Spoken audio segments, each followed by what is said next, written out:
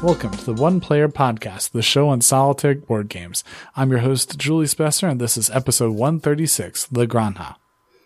Oh, give me a home where the Oh, give me a home where the donkeys all roam and the skies are not cloudy all day. So what I want to do is I want to insert a sound for trying to match your pitch there. Oh, because my pitch is terrible. I'm not a singer.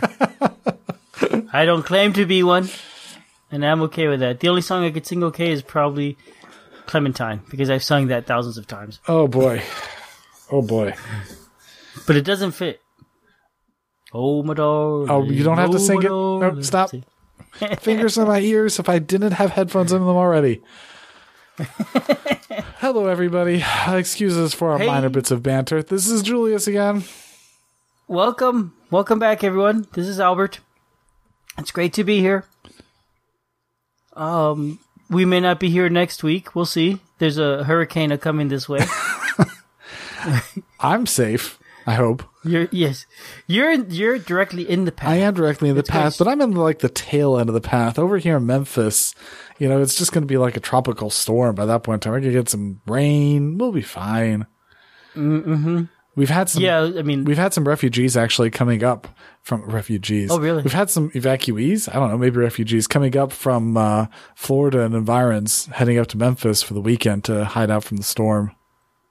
Yeah, and it's going there anyway. Yeah, last week we thought it was coming straight to Greenville. That looked pretty scary. Oh, really? Because we're pretty close to the coast, and by the time it got here, it definitely will get weakened, but not that much. The winds will be coming straight in from the ocean, so it looked pretty bad. But fortunately for us, unfortunately for a lot of other people, it changed its path. Mm-hmm.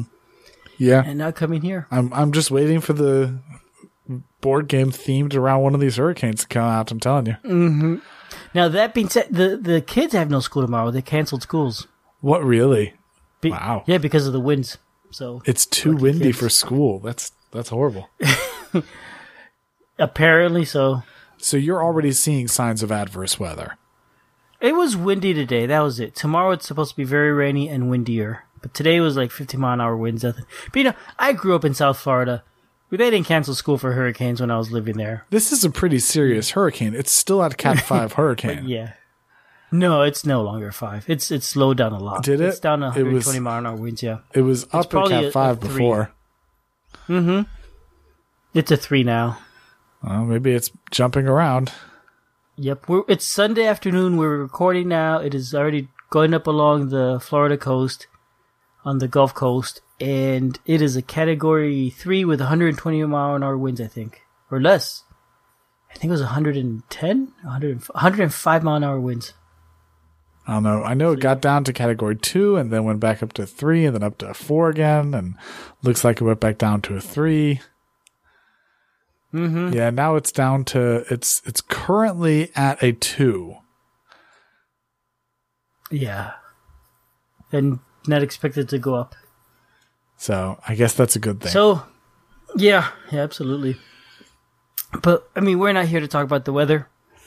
We're here to talk about gaming. Gaming solo. Indeed. Through thick and thin, rain and snow.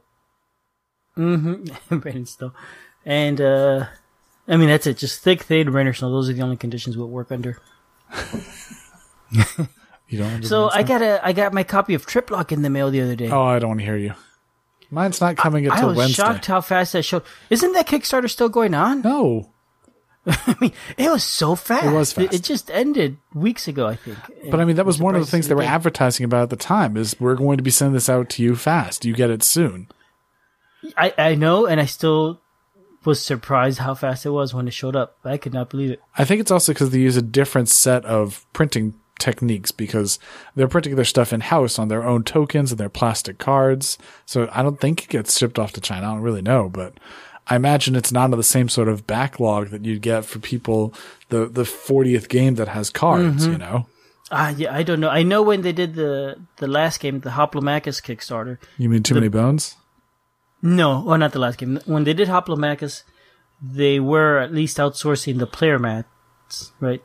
the giant mouse pads. But I don't know. But it's a really nice looking game. The components look fantastic, which is expected for them. And the game is interesting. It's really different from anything else. I haven't played it solo yet. I played a 2-player game with my son, and we definitely had fun. I think we played 2 or 3 times in a row. Well, mine's on its way. Excellent. So I'm sure we'll be talking about it at one point in time in more detail. Do you have any other news? Nope. Not that I can think of offhand. Hurricane and Triplock. Yeah, well, there's some Kickstarters that I wanted to talk about. Okay. Yeah, I know there's a few different Kickstarters going on right now that are solo friendly. You remember we talked about the Networks? Yes. Yes, that neat game with the cool art. Yes, so the Networks was a game themed around where you're the executive on a network trying to get the most viewers over 5 years, 5 seasons. Mm-hmm. And I thought that it had a really unique method of implementing solo, because each of the cards in the large deck that you have, you flip them over, and on the bottom they have icons that are lit or not lit for the different drafting rows. So for the ads, the shows, etc. So each of the different rows are lit up. And if the icon on the bottom of the card is lit up, you remove that drafted card. And if you if you're asked to remove a card that you can't remove, one of your essentially lives are lost.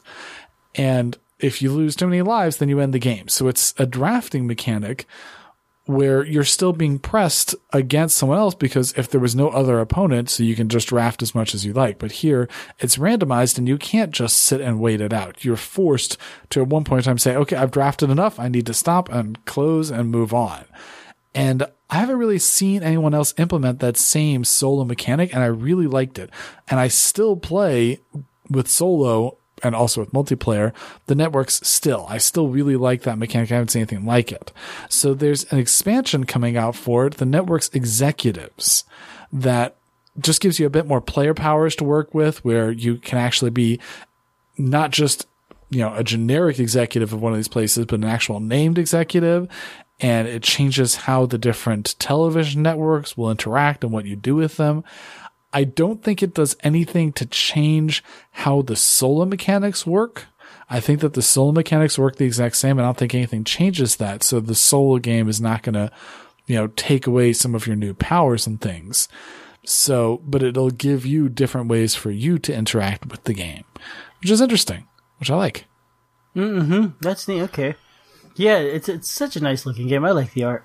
Mm-hmm. I went to my friend's local game store last week. I think it was the week before, and they were finishing up a game of it, and they were just having such a hoop because of the art and the theme and all that. Yeah, I'm glad to see that for, many people. I don't know if for me, but many people, like, the jokes and things about that haven't worn off. I don't know. I think I mentioned that, like, the jokes didn't really do great for me because I didn't recognize too many of them. I don't watch enough television. Mm-hmm. Yep. Same issue here. They told me about some of the jokes, and it's just a blank wall when my reaction, because I have no idea what it was.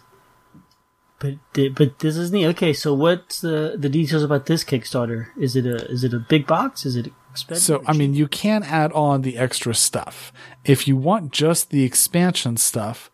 So it's $29 for just the expansion, assuming you got everything beforehand. If you can add on an extra $6 for the old promos, the over-the-air stuff. You can buy a full copy of the game, but mostly it's just adding the new mogul cards, the new executive cards, the new season 0 cards, and each of those, for the draft things, for what I was calling the main soul mechanic, which is the flip cards. So none of it changes that.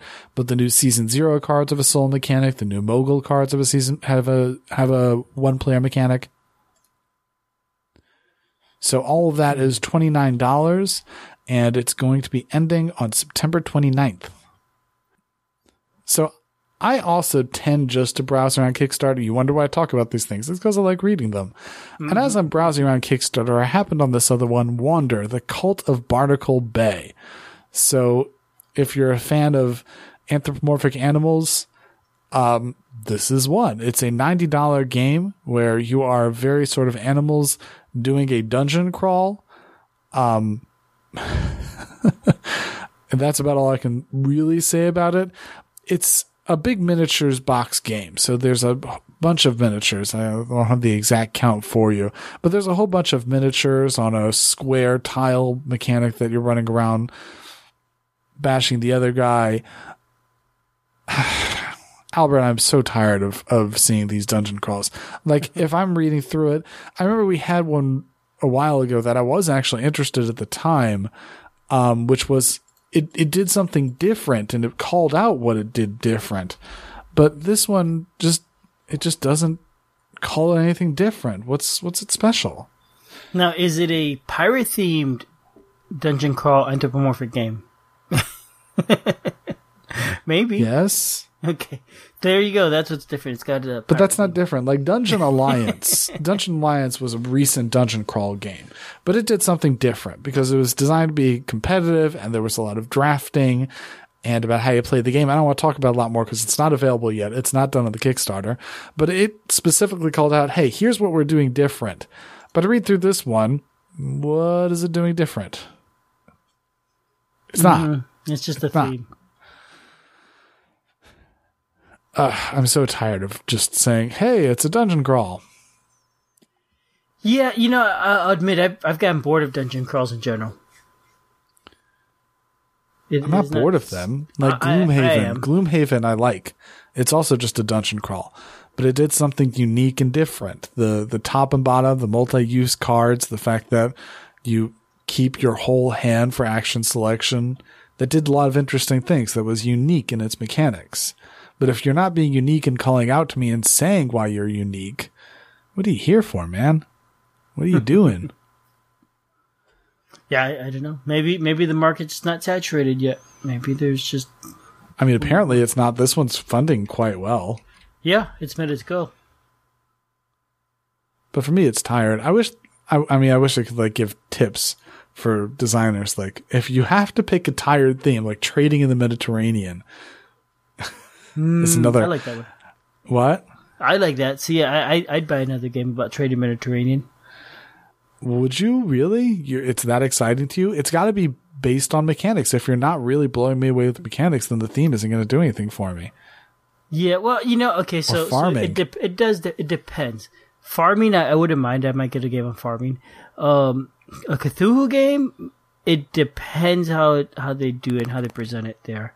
There I'd get more picky. Another thing, like say zombies, I don't know, maybe not. Again, it depends. So some themes are tired for me, others are not. It's just how much I like them. I hear what you're saying. Mm-hmm. But yeah, definitely dungeon crawling, tired. Yeah, I mean, if it's not blowing away with mechanics, and that's just something that a Kickstarter should do. Also, is you need to tell me why your game is special. Mm-hmm. Yeah, and I mean, I'll look into it a bit. Because, I want to have something to talk about for the podcast. But how many people are going to do that extra mile to look into it and say, hey, why is this different than everything else if they're looking at mechanics? You can say that, hey, it's all about the art. It's all about the design style. Sure, if that's what you're basing it on. And that may very well be what they're doing it on because the art looks really nice. But, hey. Anyway, that is Wander, the Cult of Barnacle Bay. We may return to this topic at one point in time about tired themes. If you want it, $90 gets you a copy, and it's going to be it's going to be finished on October 5th. Okay. And the last one that we're going to talk about is Ancient Artifacts, which is a pen and paper dice game for 1 to 4 players. And it looks really interesting. It is a small box game. It's $28. And it's going to be done funding on October 1st, but we're going to do something very different. Instead of doing a full review of it now, we are going to be adding on at the end of this episode a live play of it with Albert and me. We're going to play it 2-player, I think. Mm-hmm. I think so. And we're going to play through it, and we're going to do a live play, and you get to listen into it, and hopefully it'll be very interesting, but that'll be at the end of it. And because this is an experiment, we're sticking it on at the end. Yep. And please give us feedback on if you like it and want to hear more like that, or some other format of it. Let us know. So we're doing an experiment. We're going to see if it's interesting, and listen along with us and see how it goes. Yep. We have not played this game yet. We have no idea what to expect, other than we have printed out the PMP files and read like through the rules. Style of it. Yep. And think it looks neat. Yep. I mean, it's a roll and write, and those games tend to be fun generally, right? So how bad could it be? So we're going to do that and let us know how that is. But having said that, let's not waste any time. Let's get into today's review of La Granja. All right. Music, maestro. Home, home on the range. Oh, wait. Oh, it hurts. That's not what you meant, is it? It hurts. It hurts. Albert. Alrighty. Welcome back. So today we're going to be talking about La Granja. We talked about tired themes. Here's one for you. It's farming. Yeah. Now this is a little bit different. It's not farming in the Mediterranean. Well, that was trade. There's your generic trading games, which is you get resources, turn those resources into other resources, and have money. Actually, this is farming in the Mediterranean. It's in Mallorca. It happens to be, but that's trading in the Mediterranean, which is a quote out of Tom Vassel's, rhetoric. Yeah. But this is a farming game, and in terms of theme, it's a pretty generic themed game. You're farming. You happen to be farming with grapes, olives, wheats, pigs, donkeys. And well, you don't actually trade in donkeys. You use the donkeys to transport them, but you're farming. That's really what it comes down to. I think the mechanics are its strong point, and I think it's a good strong point. But in terms of theme, it's just farming. It's tired. And we'll probably talk about that more in a moment. But let's go ahead and get the general overview of the game. You are farming. The game takes place each round in 4 phases. There's the farming phase, the revenue phase, the transport phase, and the scoring phase. The end of the game happens after 6 rounds when everyone's had a chance to buy 6 of the roof tiles. At that point in time, the game's going to end and everyone's going to total up their points and see who won. Okay. Now, does everybody get to buy a roof tile or some people may be stuck without a roof? I think we'll get back to that. Question. I'd like to delete that question and come back to that later because I'm trying to figure out how to do the summary. I'll redact it. In very brief. Redacted. The very brief idea of it is that during your turn, when it gets around to, you're going to be taking actions to use trade commodities, which are like wild resources, buying and selling resources, upgrading resources, and using cards from your hand to upgrade your player board, make money, send things out to the market, and all these different methods to earn points, kind of Feldian in the type of point salad type thing that you're getting. At the end of the game, those points can be used, and whoever has the most points wins. So that's a very brief overview of the game. Let's go ahead and talk about the rules in the rule book. Now then, Albert, I believe you did say that you had a chance to review the rule book, even though you haven't actually had a chance to play the game. No, you know what? I got confused and I reviewed the rule book for La Granja No Siesta, the dice game, basically. Oh, really, Albert? Yes, so I studied up on the wrong game. So, I know this has some dice, but not as many as the other one, I guess. It does have some dice, and I'll probably get back to talking about those dice when we get back to components. But let's talk about the rules. For a solo player, the first thing that I tried to understand and had a lot of difficulty with were the solo rules. There are some player cards and things that explain, there were some player aids, on BGG that actually explain the solo rules better than the gameplays. The way it works in solo, just to say it in briefly, is that there's going to be a neutral player. There's a central board in the game with market stalls. And whenever you transport goods to a market stall, so you'll have these orders on your player board and you can fill those orders and put them out in a market stall in the center of the game. So there's going to be a neutral player that will just sort of at random be putting out market stalls on the center that you get to fill up and take away his and mess around with his thing. So that's the neutral player. And there's a turn order mechanic on the side. So you'll get these hats, these siestas. And if you get 3 of them, so you're going to be first player of the next round. If you're not, then you're going to be second player on the next round. And when he's first player during the revenue phase, he will take away one of the dice on his turn. Which dice he takes away depends on which round of the game it is. Whether that happens first or second, so that just depends on whether he's first or second in turn order. And then during the transportation phase, when he's first or second, he does one transportation, goes out to a market space based on whatever card he draws from the draw deck, and that's what he does. it really could have been explained a lot better. I've seen better explanations of it on BGG that made more sense to me because I was confused, especially since like it ties to tie in if he's star player, if he's not star player. It was confusing. Mm-hmm. And, it doesn't actually sound like it's a complicated mechanic at all. It sounds a lot like the way the solitaire game works for Nations, in which is an AI that sort of takes up actions and messes with the turnover a little bit and all that.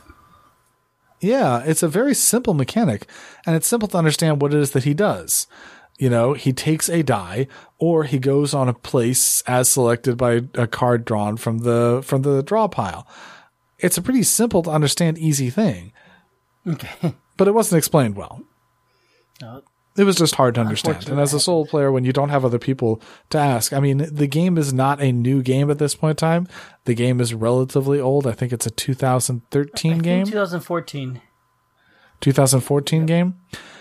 But, so there's people online at this point in time that you can ask about. And I didn't get it released. I've had it for a while now at this point in time.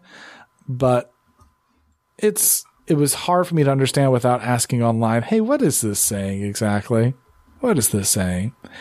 The rest of the rule book aren't as bad. It's not as bad. It's not the clearest rule book I've ever seen, but it wasn't as bad as the rule books, as the rules for solo, where I had to ask, hey, wait, is this saying what I think it's saying? Now, you know what? It is one of the prettiest rule books I've seen. Why do you say so? I just like the art, the layout of it is just really pretty. Everything about it. I mean, I think, again, it violates some common... We have some commonalities already growing out of rule books, like the setup goes first, and you introduce to me all the things as I'm putting them on the board. And you don't have that here. So setup's in the middle of the book. And then, you have actions sort of spread around in different places. And so some common mechanics and common things are not where I would expect to be. I don't know.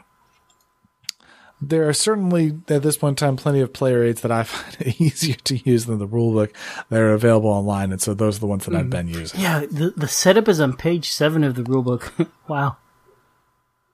Right, so it just violates some common things, and I don't know if that's because it's 2014, who knows. But, so the rules are only okay, and for solo, they're worse. And that's how I'm rating the rules. In terms of theme, which is the next point on our rubric, farming? Mm-hmm. Farming, but in the Mediterranean, which is different. No, it's not different. It's just farming.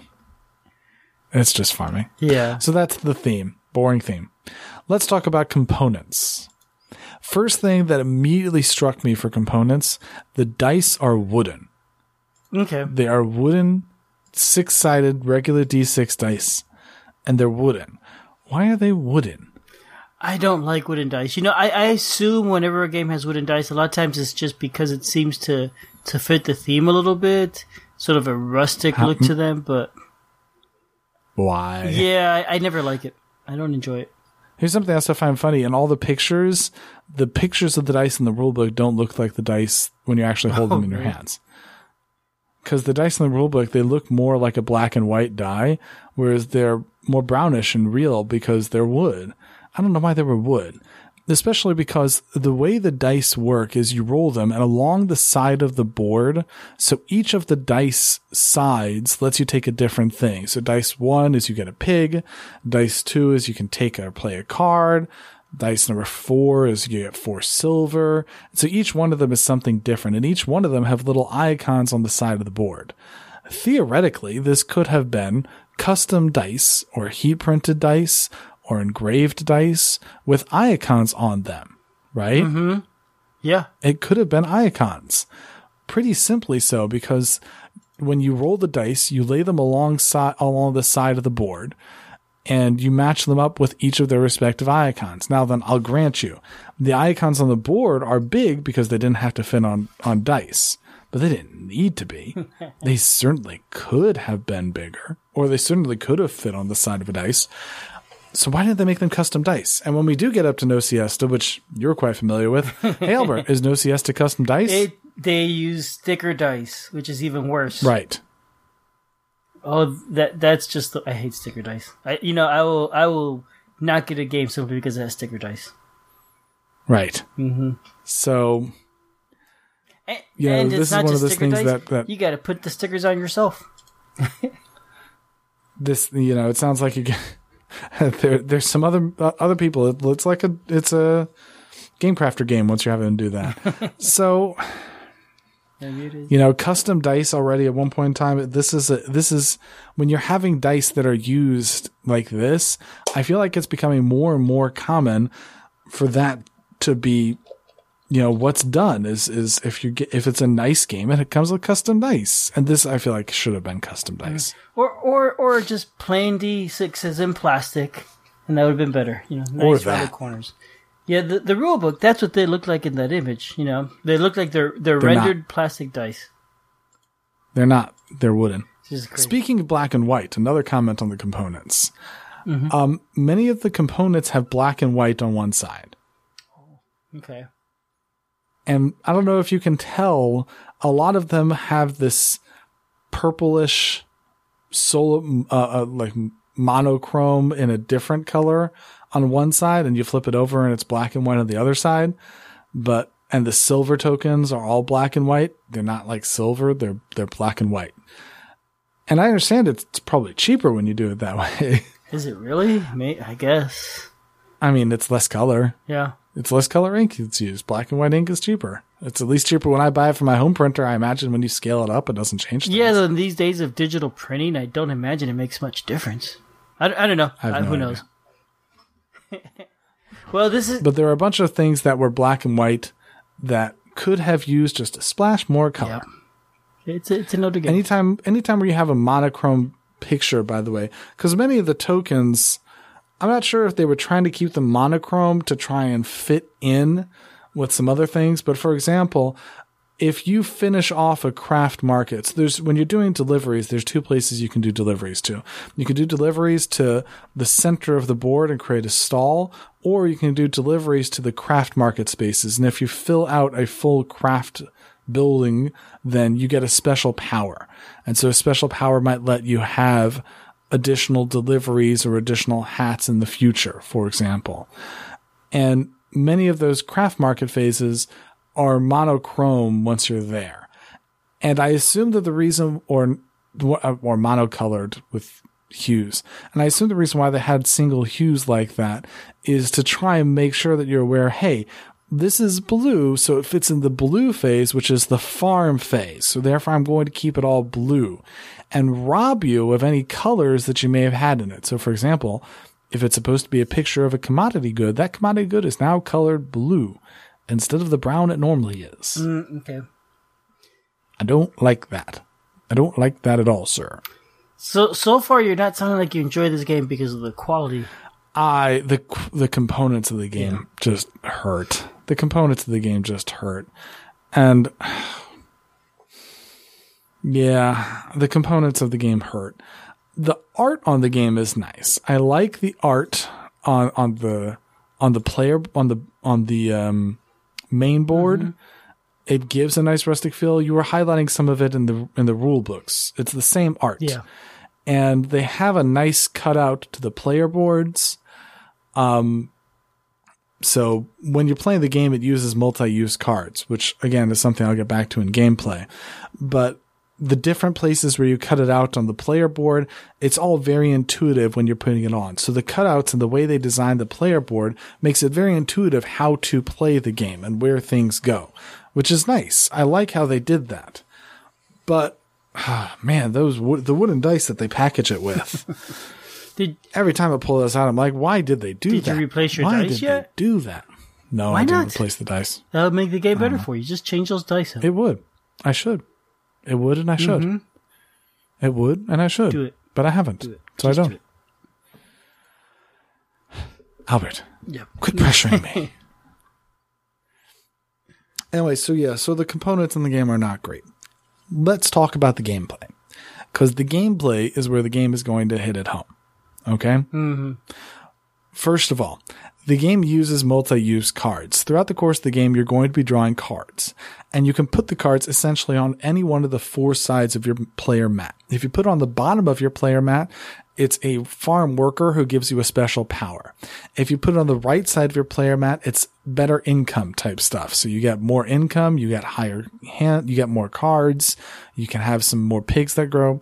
If you put it on the left, so it enhances your fields. So you're going to have more income of one of the primary field types, olives, grapes, or wheat. If you put it on top, so it's a market order. And so now you can deliver those to market to score more points and get more resource goods and do those things. And so you want all of those, and you have a limited number of card plays that you can do. It's not very easy to solicit extra card plays in the game. So there's definite tension with those cards of, oh, I could really use some more fields right now, but I could also use that hand limit increase because I would love to have some more cards to look at, but this power is really a cool power, and I could definitely make an engine from this power. And multi-use cards for me continue to have such a nice tension when I play the game that I really like them. And this one does the multi-use cards well. I like it. I like the multi-use cards. In addition, speaking of tension, when you're putting things on the right side of the board, which I think is probably the most powerful part, you have your choice if you have to spend 1, 2, 3, 4, 5 many cards you're putting there of any resource you want. And so you really can start making intelligent plays with that about how you're putting that out and where you're doing with that, because it gives you a lot of freedom to do what you want as long as you pay that resource with whatever it is you want. So both of those continue to have nice tension for me and make it very interesting. I like that. I like how it adds tension. Both of those are really good things. Nice. Okay. Yeah. Those multi-use cards, that's just whoever invented that, genius. Right. Multi-use cards is a great mechanic, and this implements it well. In addition, I mentioned that this is sort of like Feld with there's a lot of points. But significantly from many other Feld games that I've done, and many of those Feld games, Bruges or Castles of Burgundy, neither of which play solo, but in many other Stefan Feld games that I've played, you don't really build an engine. You're just trying to scoop up points. Points. Not so with this one. With this one, you can really start to build an engine because you will get those things on the bottom, those different powers that you can get. And you can start pushing those powers towards one thing. And even just simple things as which fields and which card upgrades you're doing can help you continue to move to an engine. You might be moving towards an engine of having a whole bunch of small deliveries to start moving around the board. And as long as you have a whole bunch of those deliveries out on the board, each round you continue to have income, which is points, from having a whole bunch of small deliveries. Or you may be focusing on getting the types of deliveries you need to finish off all the market stalls, which is a bonus for finishing the market stalls. And how you build your board lets you develop a strategic route to victory different than in what you would say your normal point salad games are. And that feels good to me because in a regular Feld game, it's all about points. And I like that. I'm not saying anything bad about that, but this is very different. You can create a strategic route to victory. This gives me, I mentioned this before, this gives me opportunities to make me think I'm being smart, developing strategy and implementing strategy. I feel smart when I'm doing it, which is good. And this has to do with where you're placing those multi-use cards, right? Exactly. And also about how they interact with the board as well, because you don't have to do everything. You can continue to focus on one player strategy and not have to diversify, which would not be true of many other Feld games, because at one point in time, you do have to diversify because you run out of options in a single thing. But this one, you can continue to implement your engine. Okay. Which also gives you some replayability. You have there's a whole big deck of those player cards. And so while that's not going to change about the fields and things, which powers you want to focus on will create some different replayability from game to game about how you want to do that. I see. Okay. So you don't use all the cards each time, huh? You do not use all the cards 66 cards in the deck. No, you do not use all the cards each time. You may see 15 or so on a given game-ish. I'd have to count it out and see how many you actually see, but it feels like about 15 or so-ish on a given game. And you have to spend some of those. You have to spend some of those for, fields, for for cart orders. And so you have to spend some things. So you're going to end up with different powers that you have to implement differently in order to be able to do well, which is nice. Mm-hmm. But let me go back to solo for a second in terms of gameplay. This may be moving on to our solo aspects. The way the primary stuff in the game happens in the action phase and the delivery phase. In the action phase, you'll roll those dice. We talked about it before. You roll those dice and you draft one of them. So all the dice are out on each turn. You get to draft one. We go around the room, we go around turn order. Everyone drafts one, takes that action. And then the last one that's left, everyone gets to have. When you're playing solo, so the other player, the ghost player, neutral player, is drafting one. During rounds 1, 2, and 3, he drafts the lowest number. During rounds 4, 5, and 6, he drafts the highest number. Which means when you're looking at the game, you almost know what he's going to get. Mm-hmm. And you can just sit there and plan out the whole thing. There's no variability for another player messing it up. There's no changes that happen about what can happen. Even if it were that there's a weighted D3, I think it's called, where it's 1, 1, 2, 2, 3 on the dice that determines which one it is that he does. Even if it were that, so it's almost always he's picking the lowest number. Maybe he picks the second lowest number. Maybe he picks the third highest or the highest number. Even if it were weighted D3, there would be some variability and some way of interrupting what it is that he's doing. A little bit of chaos.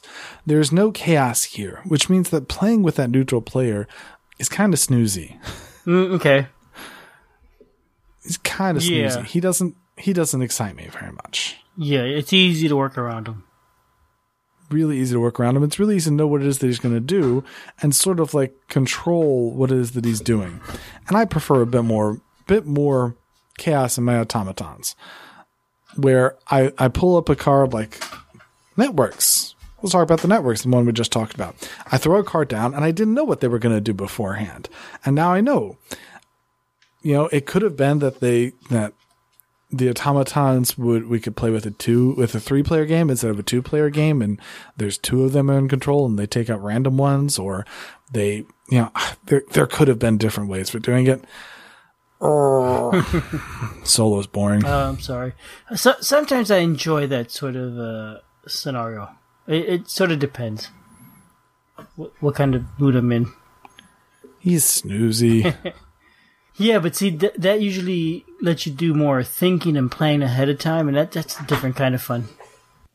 Yeah, but even with that thinking and planning ahead of time, while I was talking about that as a strength of the game, but when you're playing with other players, you can still think and plan ahead of time, but when you find yourself having to prioritize something.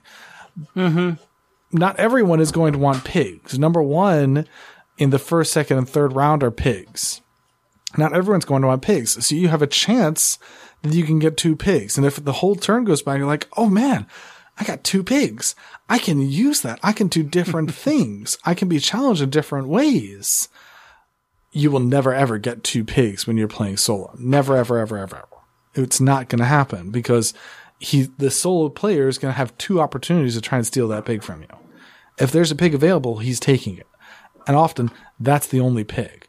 So when you're playing solo, don't plan for pigs. You're not going to get a pig.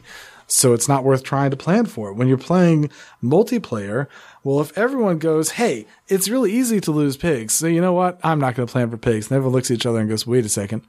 Nobody planned for pigs. Well, I can make a killing now taking all the pigs that nobody else is taking. And then everybody takes all the pigs, and then there's no pigs, and everyone goes, oh, wait a second, everyone else thought the same thing, which has happened to me before. Oh, I see. And it's different. It makes the games different, and it loses it. It loses it in solo. Yeah, I see what you mean, yeah. That is a frustrating thing about solo games sometimes. You play a multiplayer game, and you find you lose some interaction in it that's just nice. And for a game that you want to have some interaction with, you simply don't have that interaction. And it could have been fixed. It could have been fixed by implementing, in my opinion, it could have been fixed by implementing a weighted weighted D3. So 1, 1, 2, 2, 3, or lowest, medium, and highest. or lowest, low, 3 lowest, 2 medium, and 1 highest. So that way, in general, he's going to want the lowest, but not always. Not always. And each turn that it's his turn, so the neutral player rolls that. And you could end up getting multiple pigs, or he could swoop in and take those 4 silvers that you thought you were for sure going to get. Nope. Nope. You don't have those 4 silvers. And it may happen. And I would have preferred if that were the case. Yeah. But yep. So far, you're not liking this game a lot. I really like it multiplayer. I think that the game is an interesting farming game multiplayer. There's more opportunities to interact with other players in that center mechanic, which, by the way, that center board was lifted from another Stefan Feld game that I like. La Luna, or not La Luna, just Luna. It's lifted from another game, Luna, by Stefan Feld.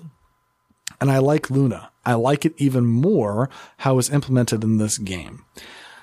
So I like it multiplayer. I think it's a lot of fun to play multiplayer. I think the components could have used some work. And I don't know if that's to be blamed on the fact that it's a 2014 release and some of Stronghold's games have gotten better since then, where, you know, he talks about how awesome the components are. When Terraforming Mars was released, he very much wanted to make sure everyone knew how awesome those metal-colored cubes were. If they were awesome or not, that's up to you. That's your decision. But when he put them out, he wanted to hype the components. I don't think there's that much hype going on about these components. So the components are okay to me. They're not exciting components. If anything, they're a little bit disappointing, the components.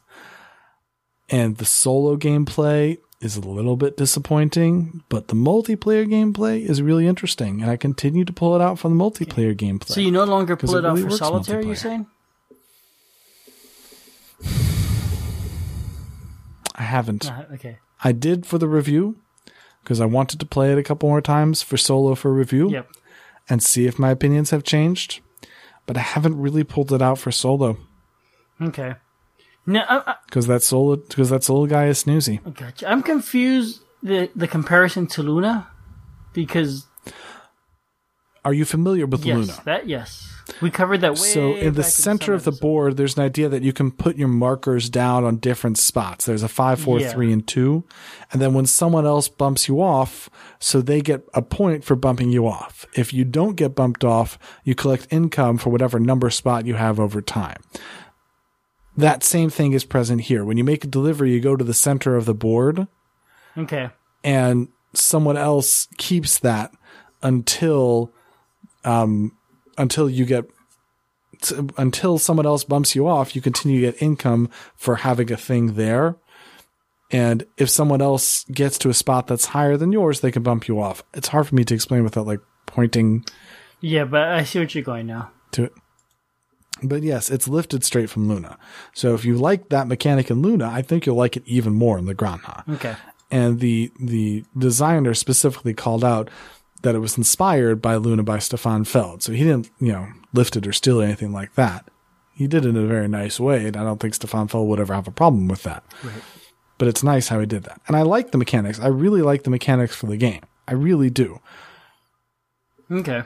Yeah, I mean, when you talk about it, you like it, but then every once in a while, there's something you just want to complain about. So it seems like it's a little bit. Your feelings are mixed. My feelings are not so mixed on solo because it's not been coming out for solo. Okay. In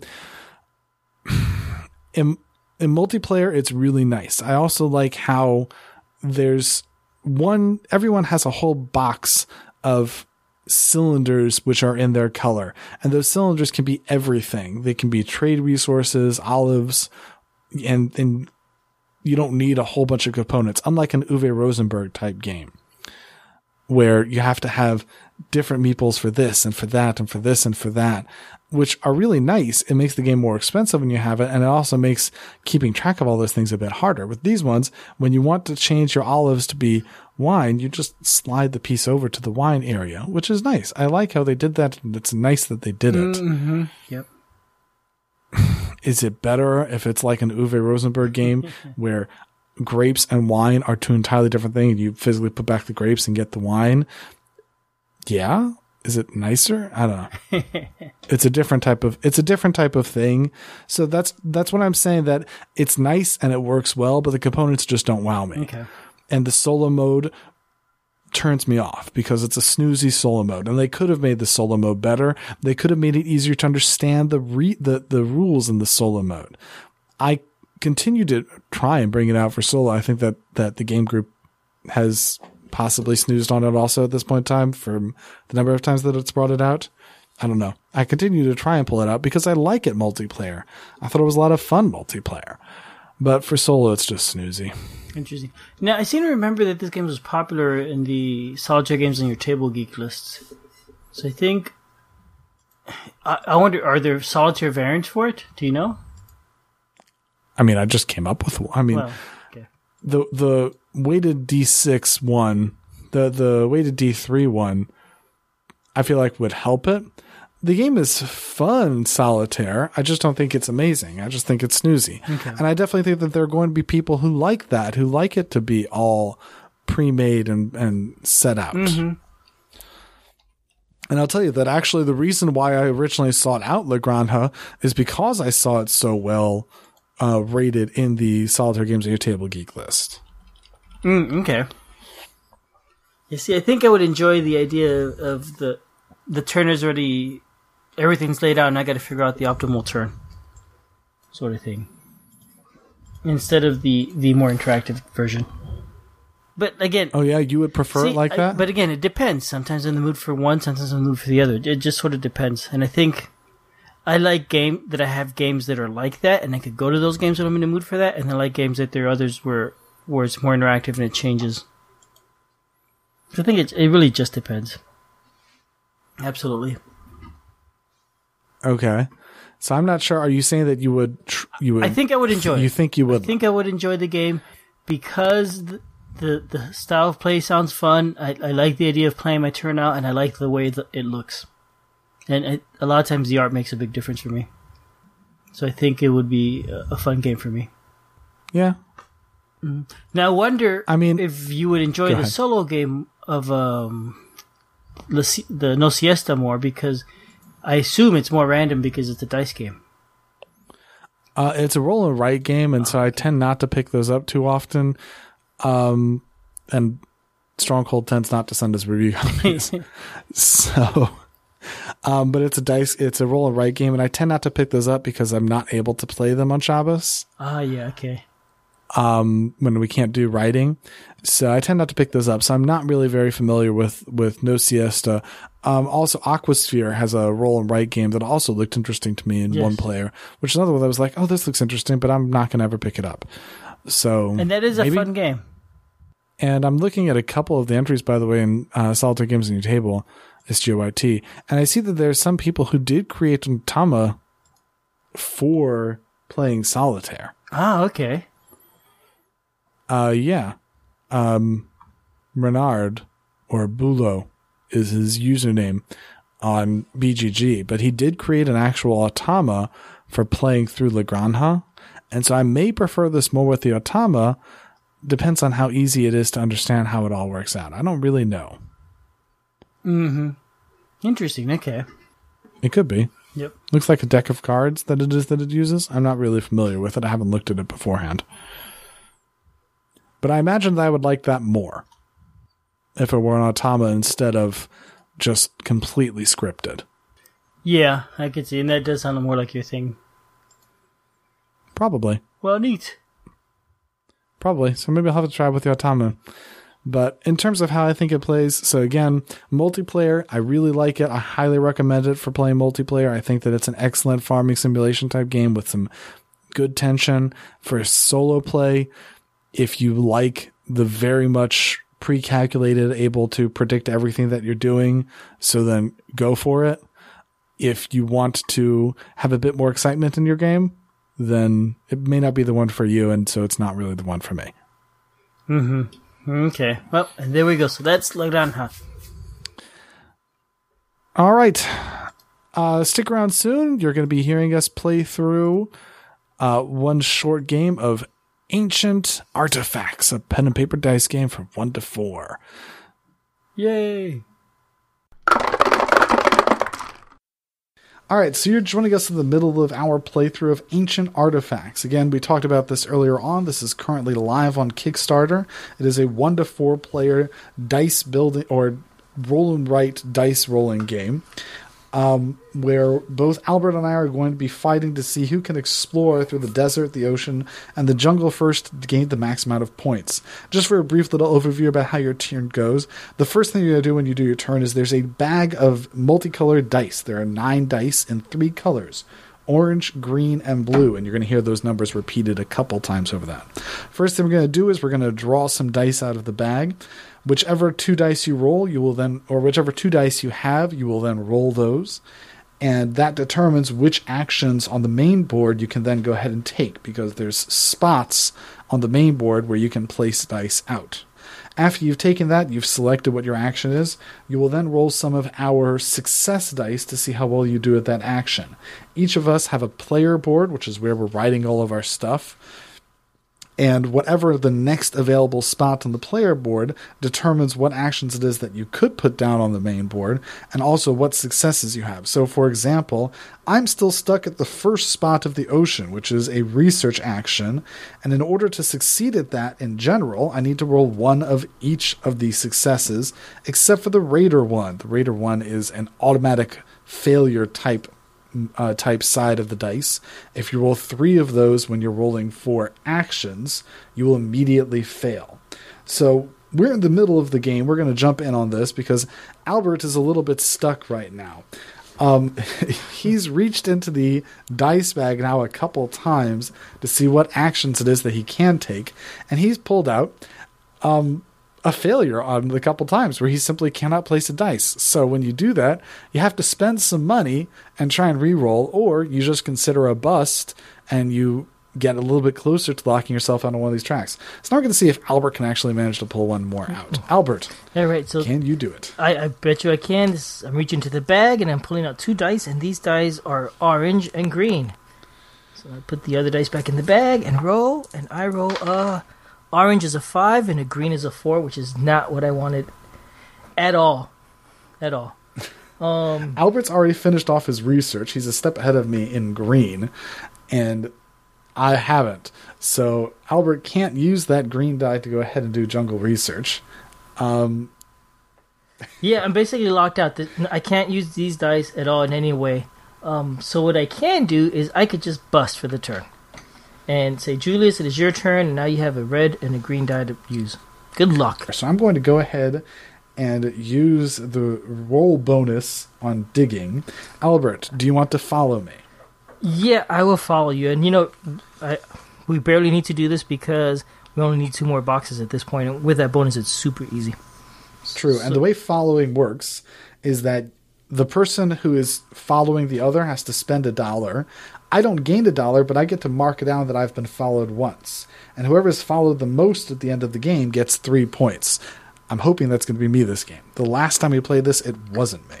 So I'm going to go ahead and do a new roll, and all I'm looking for are people or picks, and I get 4 of those, which is extreme excess of what it is that I'm looking for, and I can stop. And there's no reason to overroll on this one, because unlike with later research, there's no continuing. So I've finished the dig action. Albert has presumably also finished the dig action, and both of us have reached the first milestone in desert, so we both immediately score a point and can move on to the next section, which is going to be a research section. Now, at the end of my turn, there is a die on each of the spaces on the main board, so we're going to clear the main board, which will hopefully make it easier for Albert to actually draw a successful dice. Yep. Well, yeah, now I can't fail because the whole board's open. That was the issue I had before. All the spaces I needed, except for 1, were locked up, and I couldn't do anything. So here, and Albert says he can't fail. I can't fail. Proceeds to fail. And I'm going to do the orange research. Why not? Orange is desert, by the way. Blue is oceans, and green is jungles. Their colors match. Well, what do I need to roll? Books? According to this, I need to roll books.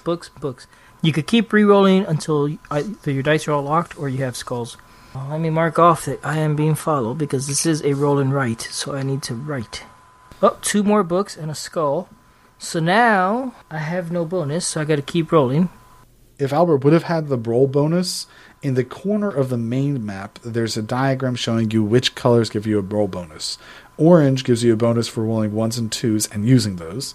Blue gives you a 3 and 4 for using those, and green gives you a 5 and a 6 bonus. Oh, there we go. So if you use the roll bonus in the corresponding section, you either double your results, or for the research action, it makes it easier to do research. Albert didn't have the roll bonus for this time, so he needs 4 books to succeed. And while you were talking, I rolled that 4th book. So now I have the 6 dice are done. I have 2 skulls. I could pay $1 and unlock all my dice and keep going on to the next section in this one. And I think I will do that. All right, so Albert's completed those 2. So now it's my turn, and I pull out of the bag another blue, so I have a blue and a green. But I'm going to go ahead and do a jungle research to try and catch up with Albert. I assume Albert isn't following me because there's no purpose to him to do that. I'm looking for either books or people. I rolled 1 book, so I'm going to re-roll. I rolled 2 books and 2 skulls, so I'm going to spend $1 and unlock those 2 skulls. And then I'm going to re-roll again. And I got my 4 books, so I have finished the jungle research. Nice. Albert, it is your turn, and you have a blue die available to you. What's your next die? I'm reaching into my bag, and I'm rolling a blue die. So I got 2 blue dice. 2 blue for you. So my only choice is to research without a bonus, so I guess I will do that. And that means we'll have a die in each of the regions now. So, I go back to my trusty die rolling app. Yep, I'm using an app. New roll. And I need 1 of everything here? Oh yeah, 1 of everything. Except for the skulls. And let's see, I've got a skull, a book, the sword, the picks. Oh, a second skull. Gee, I guess I'm going to spend $1. Why not? I'm just going to spend all my money. I'm running out of money, though, by the way. Early on in this game, too. So I am unlocking the 2 skull dice and keeping the other 3 that I know I need. And I'm re-rolling. And there it is. Finally got it. So I have finished my oceanic research, and I know where I need to go diving now. And that ends my turn. I'm going to go ahead and research, and I have a bonus. And you just finished your research, so I assume you don't care to follow me. Is that? But the blue 4 is dive, not research. Right, but I've got the roll. Albert, when you roll a blue 3 or a blue 4, they can be put on any of the blue spaces for the roll bonus. Not the ones that are marked with a 3 and 4? The 3 and 4 can take any 3 or 4 of any color. Okay, anyway. So I did my research, and my first roll is a success. So I finished my research. That means I finished the first milestone in Ocean, and I believe I'm catching up to you. Albert, it is your turn. Gee, for orange, I just need to do the dive. Dig, I'm sorry. Nice reading. Yeah. You know, this is my printer, the colors are hard to see. It's orange text. Yeah, blame the printer. It's orange text on light orange background. Blue text on light blue background. Yeah, besides, I should be wearing my reading glasses. Reading glasses? What are these reading glasses you speak of? Oh, you'll know one day. Trust me, you'll know one day. I don't need to research, I need to explore. And my other option is orange research. So you can't orange research either, so I guess you're spending $1. To explore. Oh, boy. Okay, I'm spending $1. What happens if I run out of money? Do I bust the whole game, or I just can't? I think that means you just can't spend dollars. And I just got to bust and bust and bust. In the solo, if you run out of money, then the game ends. Yeah. So how is this different? Or no, it's not. It doesn't actually end. In solo, the game ends when you cannot place an action die on the atlas, which means that you cannot spend a die. You hear these dice? So if you run out of money and get into a situation like you were just in, the game would end solo. But in multiplayer, it just means that you get progressing towards being locked out. Hey, if I lock myself out of the desert, do I still get credit for all the stuff I have done? Yes. Oh, okay. You just can't make any further progress on it. And I cannot do anything. I need that Jungle Explorer that you keep locking. No, that keeps getting locked up with a 5 or 6. Okay, I mean, I guess I will stop. I'm just going to bust again. And where are you busting? I think I will bust in the ocean. So you're at 2 on each of them. Mm-hmm. Sounds good to me. I can go exploring without a bonus. In the jungles? Yeah, in the jungles. No, I won't follow you. I only got $1 left. I'll just... Alright, I'm going myself. Have fun. Here I go. It's going to go great for him, watch. 2 skulls, just to start off with. But I did get 2 people. So I'm going to unlock the skulls with another $1, and I'm going to keep the 2 people. Alrighty, so yeah, I got 4, and I'm going to stop. Okay. So I get a feeling with this game, as you play, often places just get locked up. And as the game progresses, you find yourself fewer and fewer choices. I got a blue and an orange. I think that's the point. The game ends as soon as one player is not able to progress on any of their tracks, then we're going to have a final round, and each other player gets 1 turn before the game ends.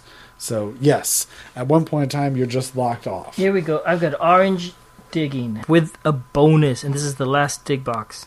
With a bonus? This is, yep. Oh, no. Yep. Here we go. New roll. A skull and a skull. And you have no money? Oh, I really want this. I'm gonna spend my last $1. I am so broke now. I'm gonna do. Note that you do have $1 from over in the research and explore, or in the ocean and jungle tracks. Oh, do I? Yeah, I see that. You're right, because I finished that, so I got to cross that, mark that off. I don't from the jungle track, because I have not explored successfully. So here we go. Did I do a roll? New roll. I got 1 tools. Oops. Wait, I did that wrong. Hang on, I gotta reset this. Here's a tool. Okay, now, re-roll. Nothing. A skull and a tool.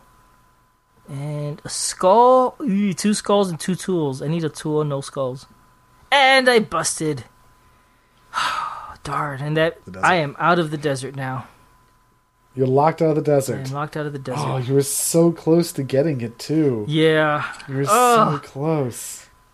Darn you, dice app. Oh, man. So orange is completely locked up. Which is fine for me. Whatever. Well, the problem is, at this point in time, it seems like we're never going to do any cleanup. So that means that we are never going to be removing dice from the bag. From the board? Or removing dice from the map. We might. I mean, I could still Neither of us. We're both locked out. Oh, you're in an ocean. Yeah, I'm in an ocean. I'm out on an ocean. So what I need to do is explore in the jungle, so I'll put the blue in the explore space. It's a blue 5. And I don't get a bonus. Okay, so I'm going to roll again. I lucked out. I am out of luck, I mean. So I am locked out of the jungle now. So This is I'm going to reach in to the bag, and I'm going to pull out a blue and an orange, and I'm going to roll them. I don't think there's much I can do with those. I rolled a 5 and a 4. The 4 to dive. No, I'm locked out of ocean. So I'm going to spend $1 and put those back and reach into the bag again. And I drew out a blue and a green. I'm going to roll them. I got a 1 and a 3. There is no way for me to proceed actually on the track. And we have sort of locked ourselves out at this point. So as long as you can dive, we're not out yet. But I'm going to go ahead and put 1 more skull out on the desert. And it's your turn, and you get to draw out 2 dice. You need to roll a 4. And I rolled a 6. And another 6. So either I cross out the ocean, and I'm out of the game, or I could spend $1 and keep going, and see if I actually get lucky. Though I probably won't. Do I have $1 to spend at this point? I have that. Oh, I have $1 here, yep. $1 is a point. Yeah, whatever. Who needs points, really? I need the glory of exploring. Okay, so I could dive without bonus now. Roll. And a skull. I locked out. I locked myself out of the oceans. So I am done in this game. I have locked myself out of every track. Okay, so I'm going to get 2 more turns, it looks like. Because game end is at the start of a player's turn. If they can no longer make progress in their career tracks, then the final round of the game has been triggered. Each other player gets 1 final turn. So I get 2 more turns. So the blue 4 lets me do a dive with a bonus. I am most certainly... Nope. Oh, I can't You're out of the ocean. do that. Never mind, I can't go to the ocean. Let's see here. I can do some desert research, which I will go ahead and do. Reroll, reroll, reroll. And there's the 3rd skull. So I am locked out of desert. So the only thing left to me is in the jungle. Okay. You could do it. I immediately rolled 2 skulls. Ouch. You roll a lot of skulls on these dice. You gotta change the dice out. And I've done it. You made it? I did. Wow, cool. I rolled okay. 2 machetes and 2 people, in addition to the 2 skulls.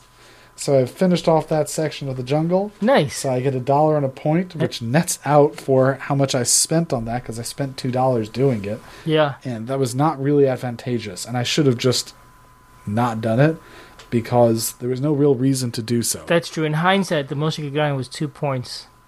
And odds were you're not going to get 2 points. Right, so. Correct. So I should have just saved my dollars and not gone in. But that being said, let's go ahead and total up the amount of points that we got. So this is a low-scoring game, at least for me. So I finished the first milestone in each of the tracks, and I didn't use either of the dollars on each of the tracks. So I have a total of 5 points. Yeah, I've got... Plus, we got to do the followers, which you just killed me in that anyway. So yeah, I got 1 point for the desert for the first one, and then 1 more for the second. I spent the money there, so it's 2 points. I got 1 point for the research, and I still had that money. So that's 4 points. And that's it. I didn't complete anything else. I never completed anything in the jungle. And so, other than that, I have no more money.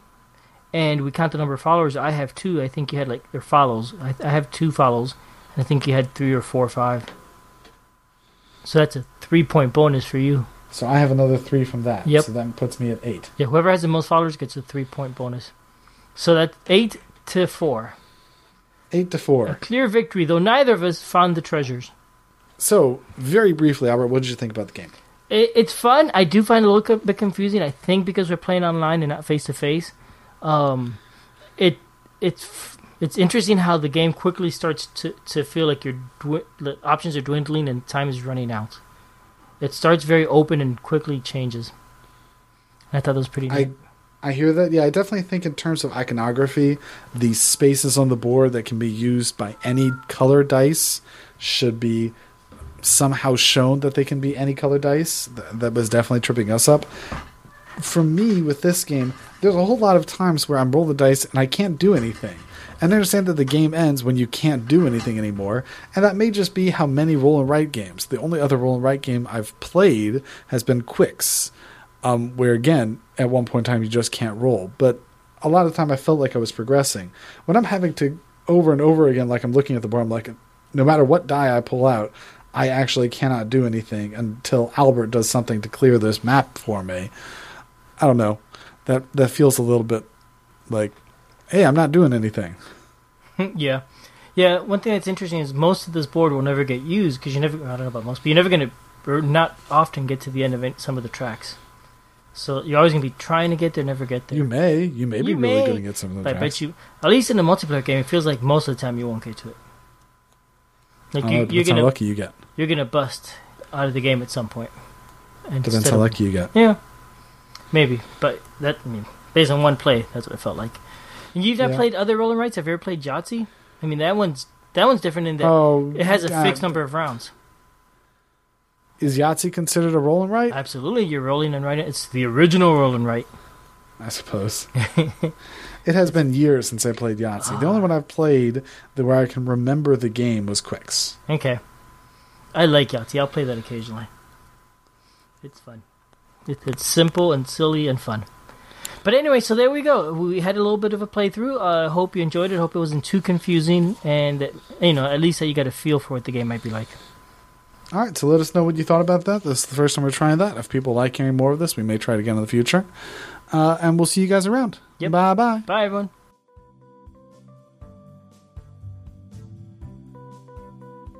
Thanks for listening. We love feedback, so we love hearing from you. You can reach me at julius@oneplayerpodcast.com or JLBird on BGG, and Albert can be reached at albert@oneplayerpodcast.com or Fractalud on BGG. Our website is oneplayerpodcast.com with the number 1, and we're also on Twitter at oneplayerpodcast. The intro music is copyright Angus, can be found at jamendo.com. The transition music is copyright by Dan Elduce Pancaldi, whose page is at donpancaldi.com. The One Player Podcast is protected under a Creative Commons share-alike license. Thanks for listening.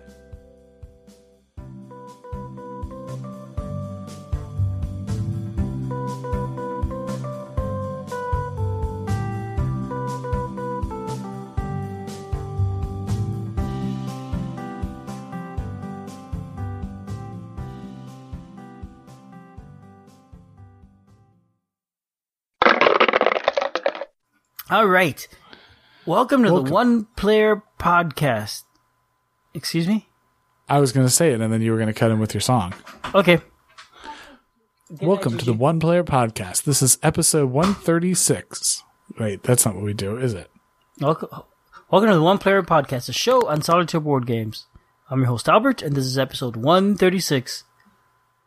Oh, give me a home where the donkeys and pigs roam, and the skies are not cloudy all day.